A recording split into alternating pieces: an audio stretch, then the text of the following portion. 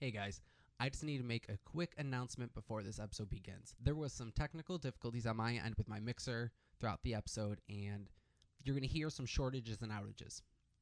I unfortunately have done everything I can to fix it, but the content from this conversation was so good that I did not want to let it get left and lost in my folders. So I'm going to put it out this week as an episode because I really want you guys to enjoy it, have a great time, and I'm really sorry about the instances on my end. I'm looking to fix this and make sure it doesn't happen in future episodes. So enjoy.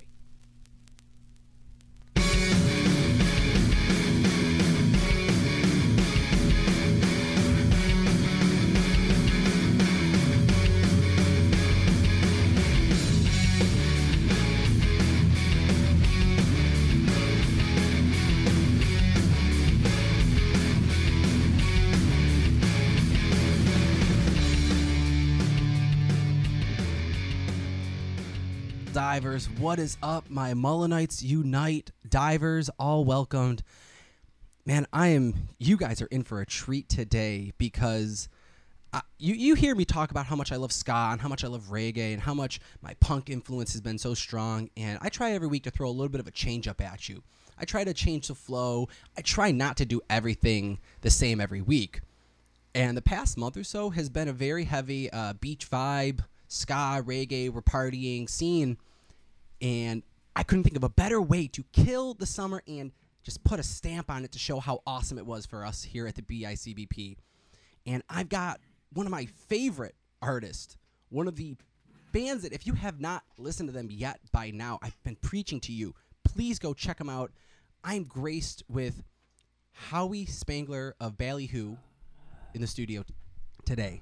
Howie, thank you for coming on. Say hi. You are much too kind.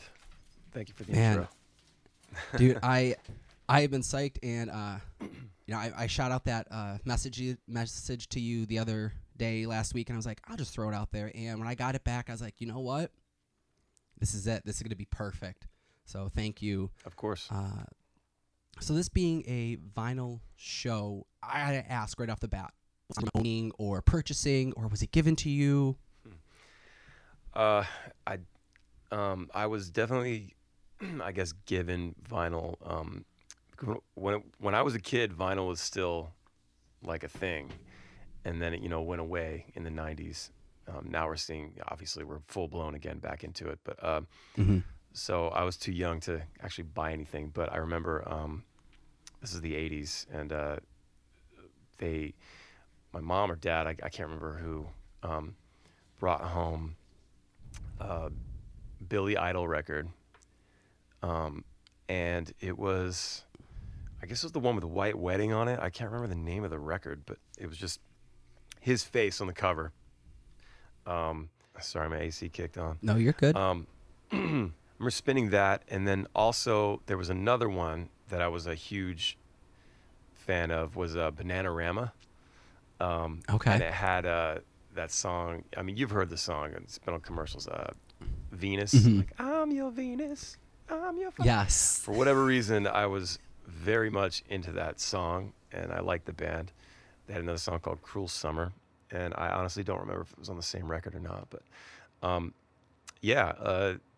vinyl was a huge thing in my household. My dad had a huge collection of stuff. Like I remember his the Van Halen 1984 record with the little kid with the angel wings and the cigarette on the cover, and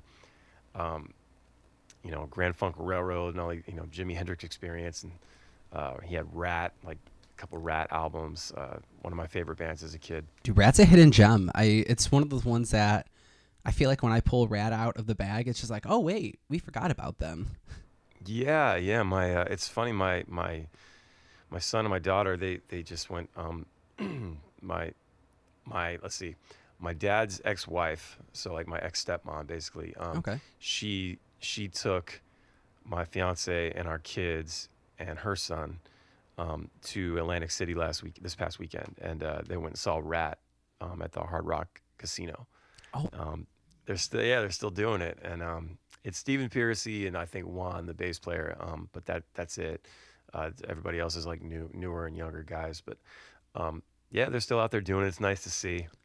That was my first concert when I was a kid. I was 6 years old, my dad took my brother and I, he was 4, I think, to go see Rat and Poison in 1987. And it was what made me want to do this now, like be in a band and all that. So that experience from going from vinyl to seeing the band live how did transition to you and your brother wanting to play music? Was guitar your first choice? I wanted to play drums when I was a kid. Really? Yeah, I wanted to play drums, and I just wasn't. I don't know. The same with guitar. Like I just was. I wanted to do all that stuff, but I didn't want to take the time to learn. My parents tried to give me guitar lessons when I was like 5. They got me this little acoustic guitar, little kitty acoustic guitar, and I guess my dad said every time that I had like 2 lessons, and the guy just couldn't teach me because all I wanted to do was like, rock out on it, just strum it really hard, and not really focus on the fretboard and all that. I was just too young, and but the drums were just, I don't know, drums is just something that's so like, I guess primal. Like I think everybody just loves drums. Just something in our DNA that makes us love drums. It's like, even like the earliest, tribes of the world, older civilizations, like ancient civilizations, like the drums were like a big thing, and I don't know, there's something about just beating the shit out of like a snare drum and cymbals and smashing it, it's just, Dude, but it's a flow of energy. yeah, it is. And just the thought of like being a drummer and sort of just laying down this groove, and everyone is out there reacting to what you're doing. Like you're making this beat, and people are dancing and bobbing their heads. I don't know. It's just the idea that it's just really cool. I guess this sort of translates to everything else, whether you're a keyboard player or a singer or a guitar player on stage as well, bass player. You're doing something on stage that like people are reacting directly. You're directly affecting someone's body language, their movement, it's really interesting to think about, So eventually I played snare drum in 4th grade, and I thought it was going to lead to a big drumming career, I guess. It's like 9. I think it happens to all of us. As kids, we all say, hey, we want to be a rock star. Musicians. Some of us actually made it. Yeah. There's, it's one of those things like when I was a kid, and like kids go through all different phases of like, I want to do this when I grow up. I want to do this when I grow up. I want this, I wanted to be, I wanted to be in a band from the age of like 6.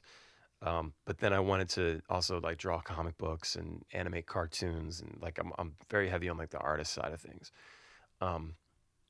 And then I wanted to like make films. I wanted to create,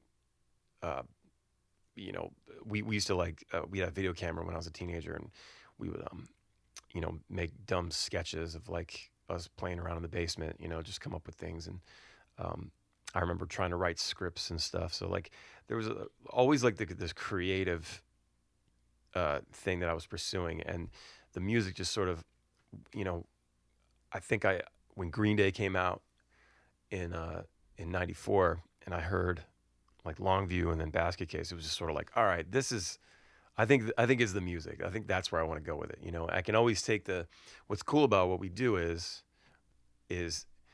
I can create films, and I can create art around the band, so I get to use all those things that I actually wanted to do. I can kind of, they're sort of in the background, but I get to use them, for this. It's interesting. That's really cool. I didn't realize that you had been so much into comic art and, writing film. Like I didn't realize that was also a part. I thought you were, you want to be a musician, and that was kind of it. So to kind of see that side and see that, no, you had all aspects of creative content always going, and it just, if it wasn't in one direction, it went to another. And I think it's being an artist or a guitar player is a musician, or however you want to say it. And you're not just a guy that goes up and plays guitar and sings. There are musicians like that will do that, and they're amazing. But you've taken everything and you've embraced every bit of it, and your work shows for it. There's a uniqueness to your style, but even your flavors with like the music videos and your art albums, like the album covers for Ballyhoo. Like I love waiting to see what is the new album cover going to be because it's something so different and unique, and it just catches your eye. And I remember hearing you say that you will outsource work if it's something you don't want to do. So I don't know specifically which album covers you may have directly worked on or not, but I'm sure they all have to pass under your eye first for creative executive, like an okay. Yeah. Usually, like, what I'll do is because I'm like, I like drawing. I doodle a lot. Like I'll be writing lyrics and I'll end up like squirrel, and I'll just start like doodling off in the margin there. But it's like when I hit a brick wall. But like when it comes to doing the art stuff, like if I don't feel excited about an idea, like if I don't feel like I can pull it off, like what's in my head, I can't get excited about it, and I know right away that like, okay, someone else needs to do this. Like I'm gonna leave this to the pros.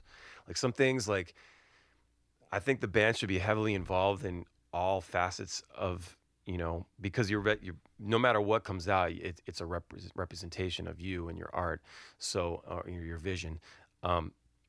So when I give that control up to a real artist, I just sort of let them take it. Like I'll be like, hey, I'm kind of looking for this. We're talking about this. This is the album title, or something based around this, and sort of let them run with it. So it's like our vision, but it's their take on our vision. You know what I mean? So I want them to be able to run free and feel good about it when they're done. And usually the artists that we pick, I've seen their work before, or we've worked with them before, and I just know it's going to be great. And I can have an idea, and I can go, oh, Sean Logan would be perfect for this, or Casey Cowan would be perfect for this, and it's always like we always go for like big, vibrant colors, and just sort of the, we throw in the palm trees and the sunsets and like the beach kind of lifestyle stuff. Just sort of, even if it's like a gritty cover, we try to work all that stuff in. It's just sort of been like the imagery of the band for a long time, and it's a nice dynamic because a lot of the stuff that I talk about in the songs is based on real life stuff, and some of it can be pretty heavy, and I sort of spin it in a way that makes it like pop and upbeat, even though it's kind of sad, and I think the art should reflect that. Now, I'll skip a little. I was going to ask kind of how Ballyhoo came to be, but sure. I see where you're going right now, and I think a better question is in this direction as far as asking for input and kind of putting it out there to everyone else is what is the recording process for the band? Now, I've always felt weird about this because I've never gotten to a studio, so I don't know how I would do it, but I think I like to write songs on my own end, but I feel like if I was ever going with a band, it would be kind of like, guys, this is what I'm doing. What can you add to it? But I know that's not how every other band goes. So how does Ballyhoo go into a studio session and lay out tracks for an upcoming album? I mean, I work in my studio just about every day. And I try to, like, I have ideas all the time for like melodies or a lyrical idea or like a riff or something. And like yesterday, for instance, I've got a bunch of melodies bouncing around in my head. I know that we need to make a new record at some point. So I think I start to get like frustrated and stressed out a little because I want, obviously I always want to put out the best stuff. And then I have these ideas. I've got so many that like I'll be working on something and then the other thing comes in and it just interferes with what it's like I can't compartmentalize it. So I get stressed out and I just stop. Like yesterday felt like a completely non-productive day. Like I did all the administrative bullshit in the morning. Like, we had to push the video, and our Dark Sunglasses video just came out, and like push that all day and like engage with the fans, like go in the comments and talk to people. And I do that on IG and I do that on Facebook and just everywhere, YouTube. Which can I just real quick, how does it feel to have a fan base that I say rivals the Kiss Army? because between you and the Tropaholics, between the Hooligans and the Tropaholics, I've never seen more devout fans. You're right. I mean, you're right. You guys have your own private Kiss army. It's so true, man. Like there are some fierce, lovers out there that just they're lifers, and I am insanely grateful to have those people. You've got people that listen to music and they like songs of certain bands. The kind of fair weather, which happens typically in like pop music and stuff. Yeah. But then you've got these people that are just hardcore. They're wearing the hats and the t-shirts and they're begging for stickers and they're like so excited, like when I put up an acoustic clip that's 30 seconds long and just, oh, what's that? Or, oh my God, we need more of this. Sharing with their friends on Facebook and, tagging us on Instagram. Like the amount of IG stories that I get every day of people like out on a boat or drinking beer or hanging at a party or like driving their car and listening to our music in the background and tagging us up. I mean, I get those every day and it's just like, it's like, I think there's the luck is a little bit a part of it. Somehow there's serendipitous moments. People hear your music somehow. I don't know. It's just like, however they discover us, I'm just happy to have people listening. And not a lot of bands can, like, not a lot of the bands that I know around here, they ended up breaking up or, they're still playing these small bars in Baltimore or whatever. And they're not getting the traction and the number of streams that we're getting. And I'm just like so grateful for that we have that, for whatever reason, people listen to our band and it actually is legit enough to like pay bills and make a decent living. No one in this band is rich, it's not like that, but I don't have to go to a job. Like this is my job. I sit here all day working on music and creative, podcasts. And that is amazing. I think that's the goal for all of us as creators, and to see that you guys have put in such hustle and grind. And I think it's crazy to show that, you guys have crossed that threshold that, like you said, I don't know about how many other bands out there are able to make it professionally and just let this be what they just do. And the bands that are like you guys, you're the beacon to show all other creators like us, hey, if I grind and put in the effort that they can, I might just get lucky enough. Yeah. And you're just to see the interaction of all the individual like YouTube clips that you'll throw up, or just the 30-second acoustic samples. I scroll through Facebook and you see 2 or 3 of them of you in the black and white filter of you just with your guitar just jamming, and it's like, wait, what did he play? Like that moment right.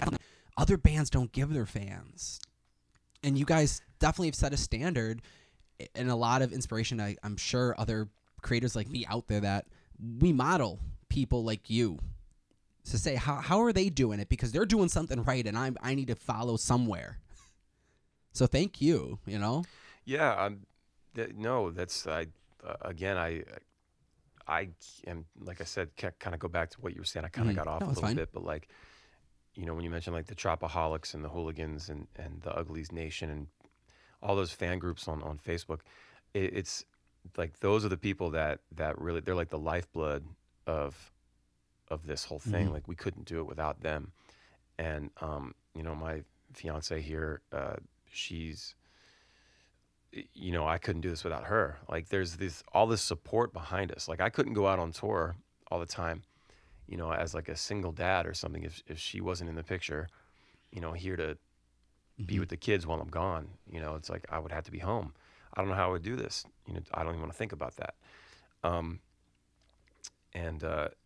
So there's all this immense support behind, bands like mine and Tropodelic and Bumpin' Uglies and it's fan driven, and anyone that, especially in today's world where there's MTV is not a thing and radio's not playing. Radio's only playing like Imagine Dragons and You know what I mean? They're not playing, they're not really taking chances anymore. You're not hearing a lot of indie rock or indie or whatever, you know.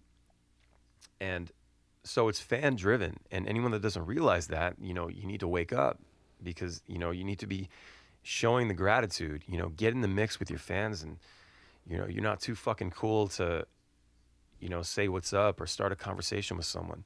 You know, I answer my DMs on every platform that I'm on.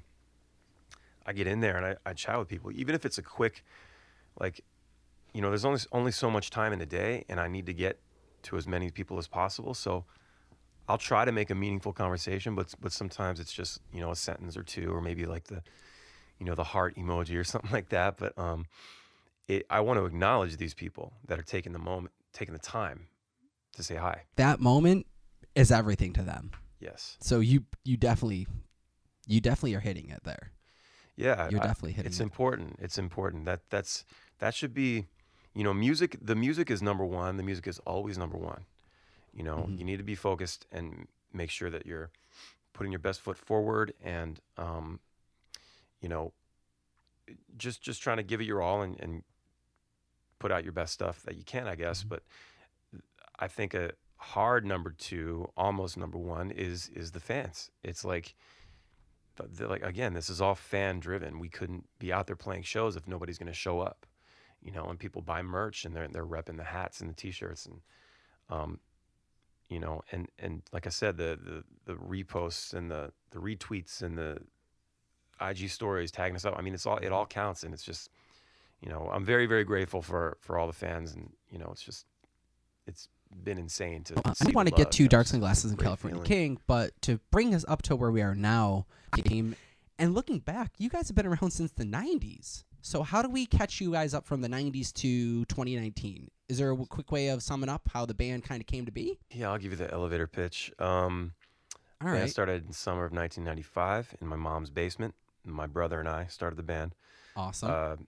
And then through a few bass player changes, and we put our first record out in 2000. I made 1,000 of them, and that was it. So luckily, digital came along. I did not know how to manage money or anything back then, and then started playing out more in the mid 2000s. Went on tour, put our second record out, Do It for the Money, in January 2006.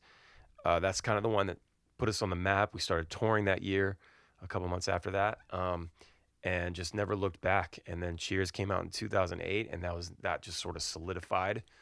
And I mean, there's still songs that we have to play from both of those records, you know, every night. And just kept touring, and just, you know, drinking beer and Jaeger, and meeting other bands, and meeting fans, and sleeping on floors, and kind of doing it. 2000, end of 2010, we signed with Pepper for their Law Records label, to put out the Daydreams record.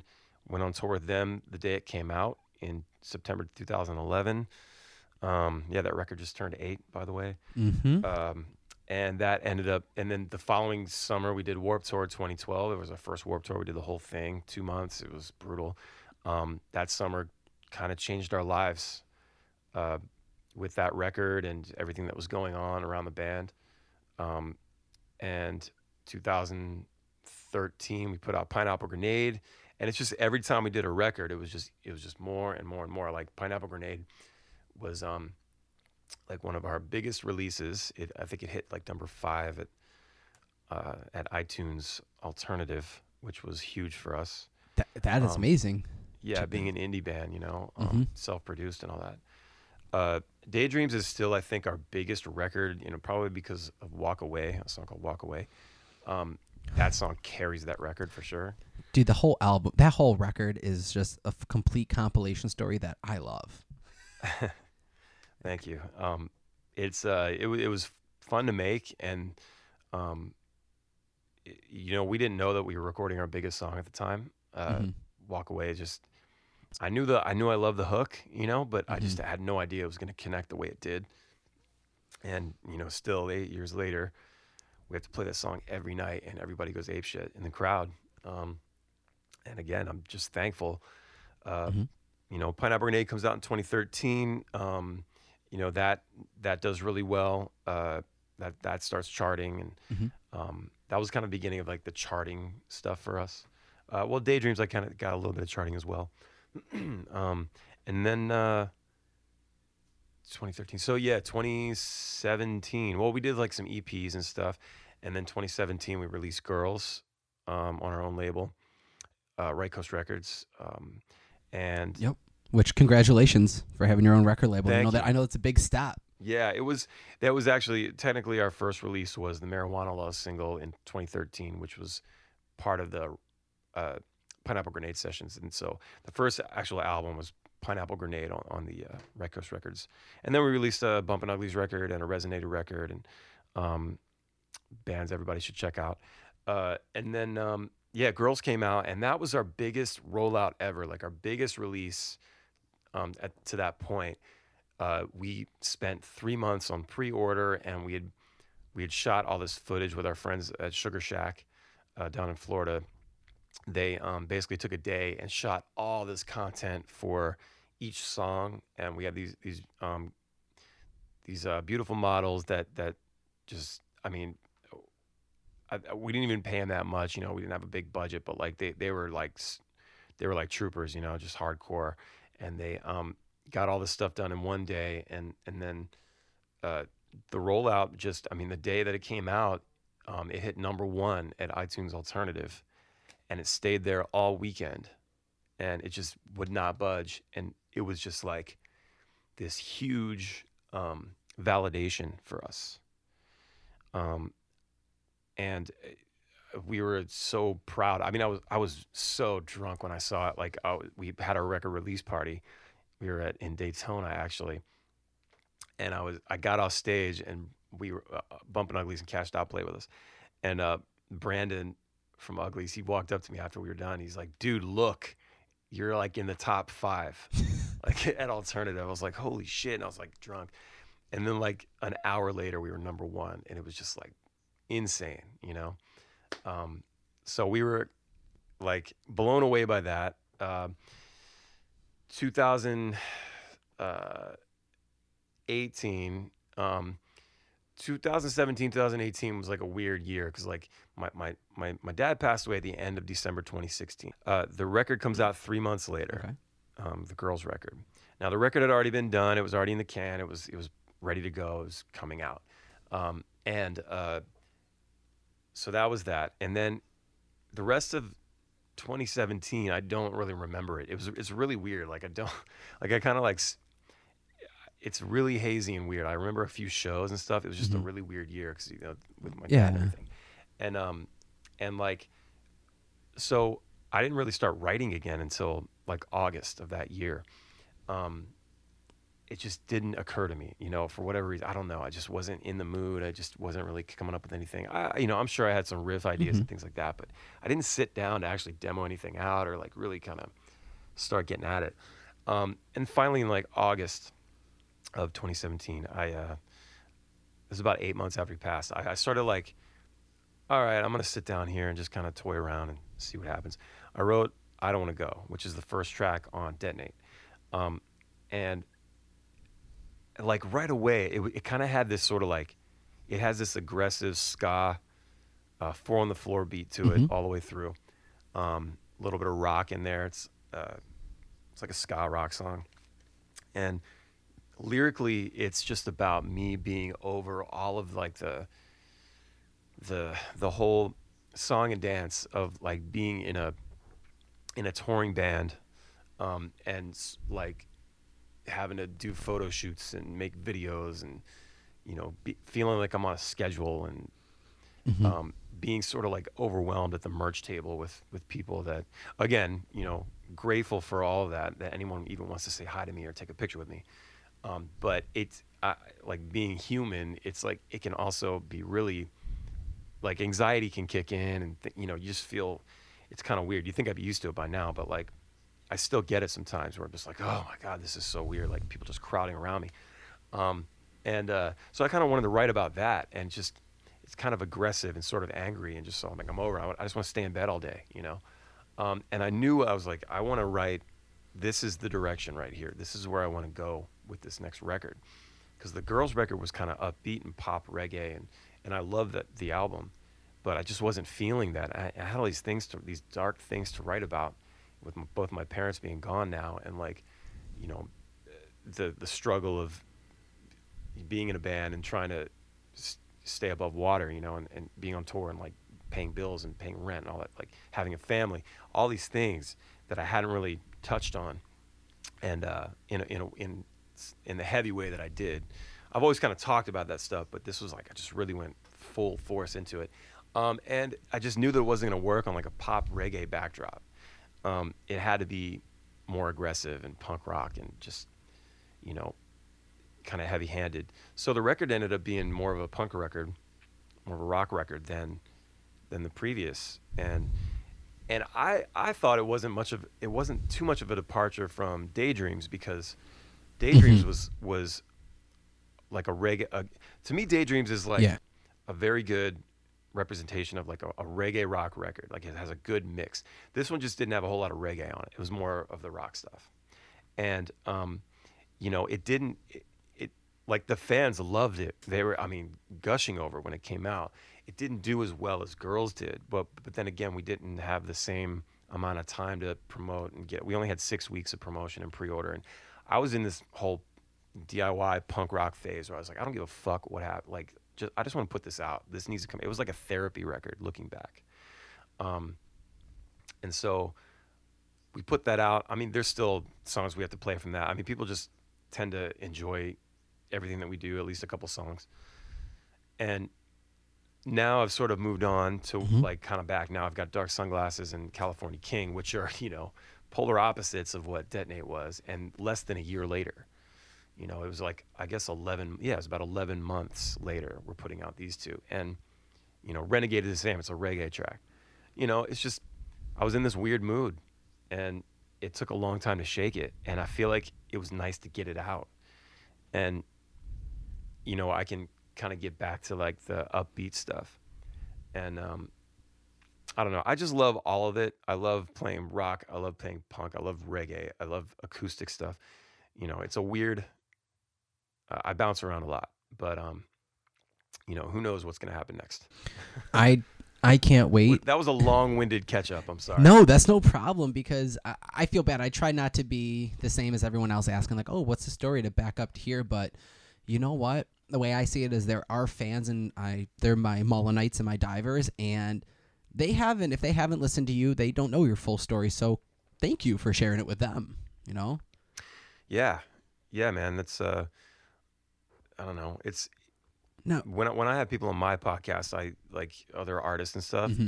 I want to know. I want to know the same things, you know. And it's interesting because everyone has like the same story.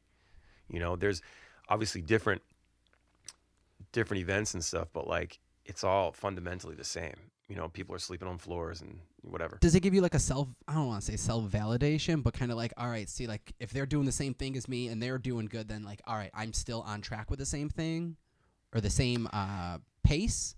Or do you, I don't know. It's interesting because it happens differently for everyone. And it happens in different increments, I guess, like the level up that happens. We've got a pretty good amount of level ups through our career in the last, 24 and a half years almost. It'll be 25 years next summer. It's wild. But like in that time, we've had a lot of level ups, and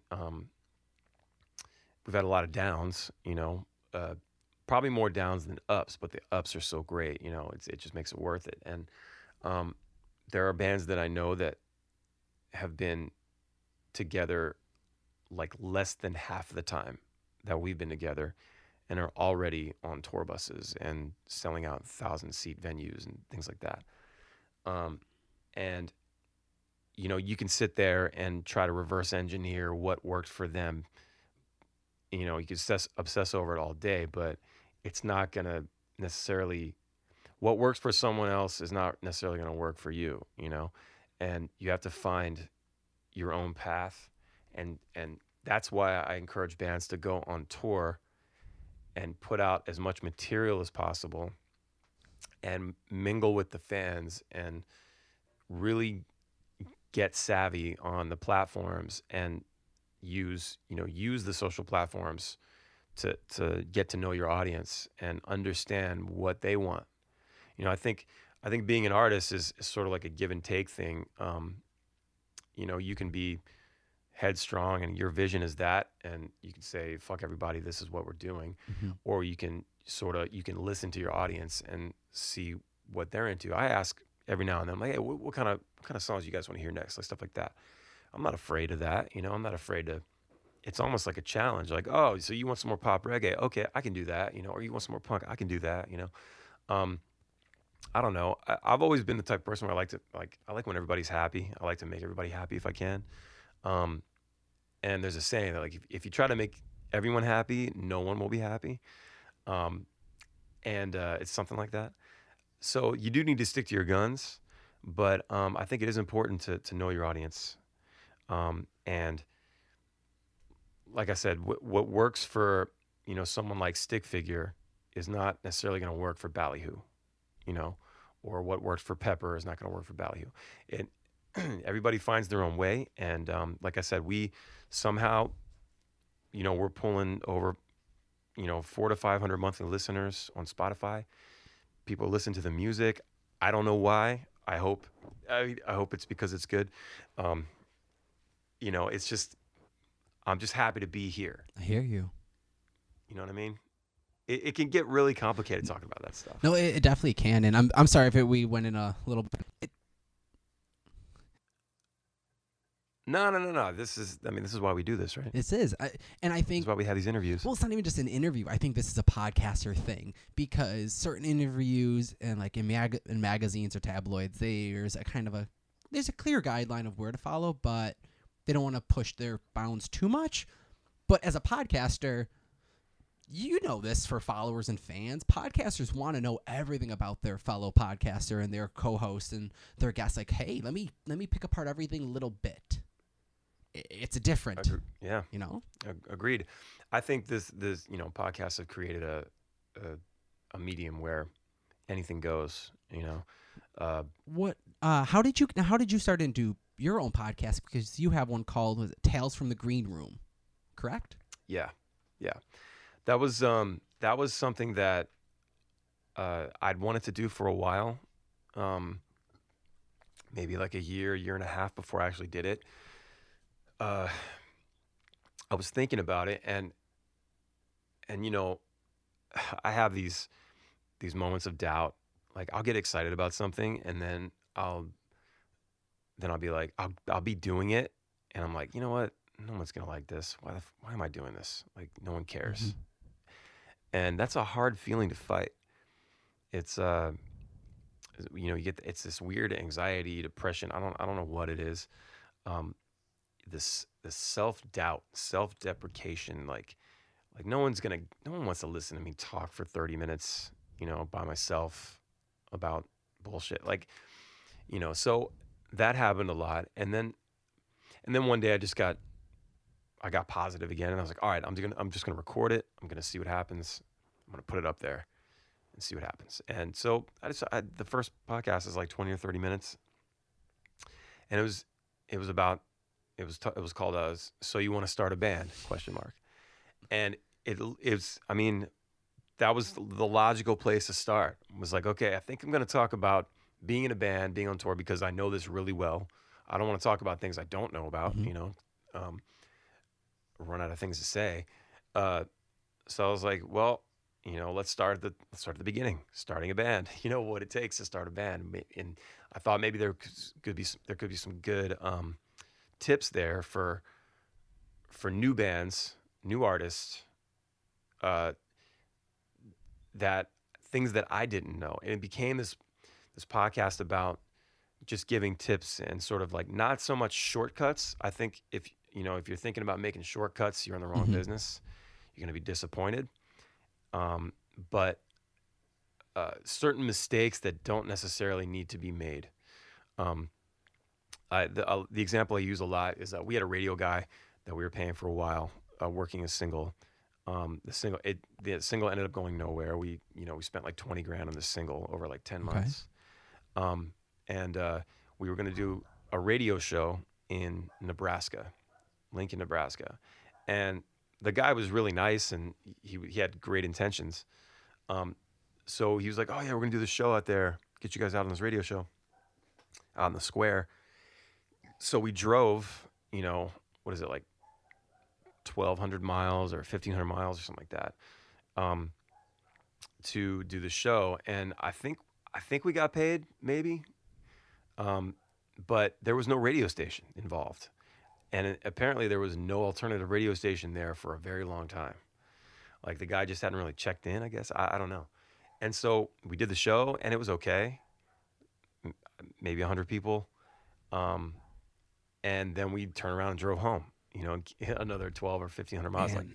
Like it was like, I hate to think of it as a wasted trip, because we did it and it took a lot of time and it was exhausting because it sucks being in the van that long. But like, at the same time, it's like, God damn, this could have been optimized. We could have done this so much smarter. We could have routed shows on the way out, routed shows on the way back. We could have called ahead and made sure there was actually a radio station, like things like that. Like, so it became this podcast about learning and just giving my experiences, and maybe people will learn from it. If nothing else, for people that aren't artists and they're just kind of tuning in, at least maybe it'll be entertaining,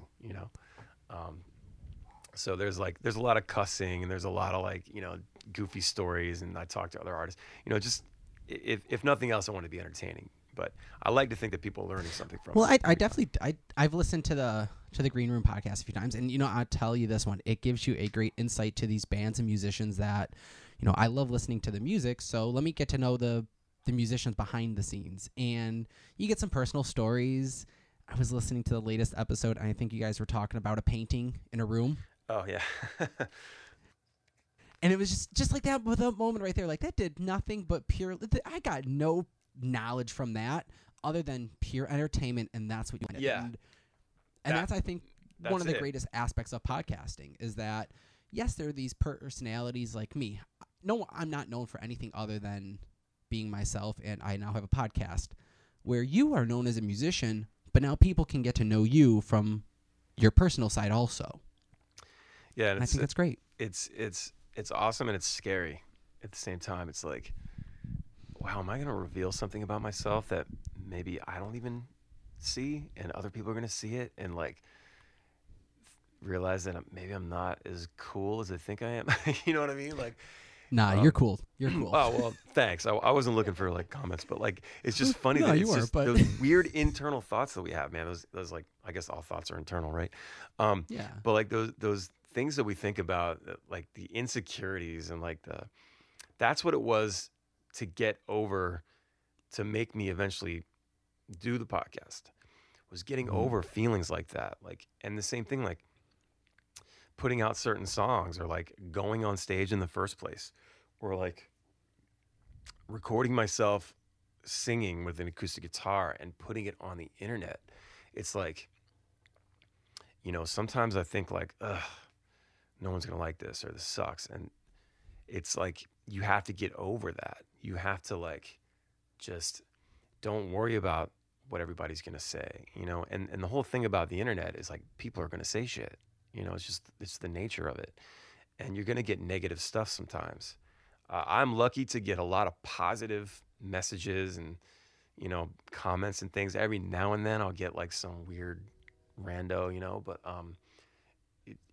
you put yourself out there with everything that you do, whether it's a podcast episode or a new song or an acoustic performance, especially an acoustic performance that's stripped down and raw, especially when I'm on the podcast by myself and I'm just kind of stream of consciousness. You know what I mean? It's there's no one to bounce off of. I'm just talking.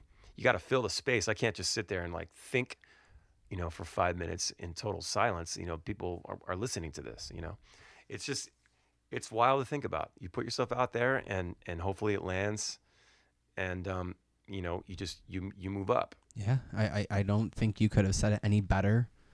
And I think it's, yeah, wow. That is a great way to sum up, great way to sum up how and why we do what we do. You just want to put yourself out there, and you just can't pull punches. You just have to be yourself, and people will like you for who you are. And if my personality, my way is that if you don't like me for my content and what I do, well, then that's okay. You don't need to like me. Mm-hmm. But 100%, man. There's no right or wrong way to do this. Everybody's gonna have an audience.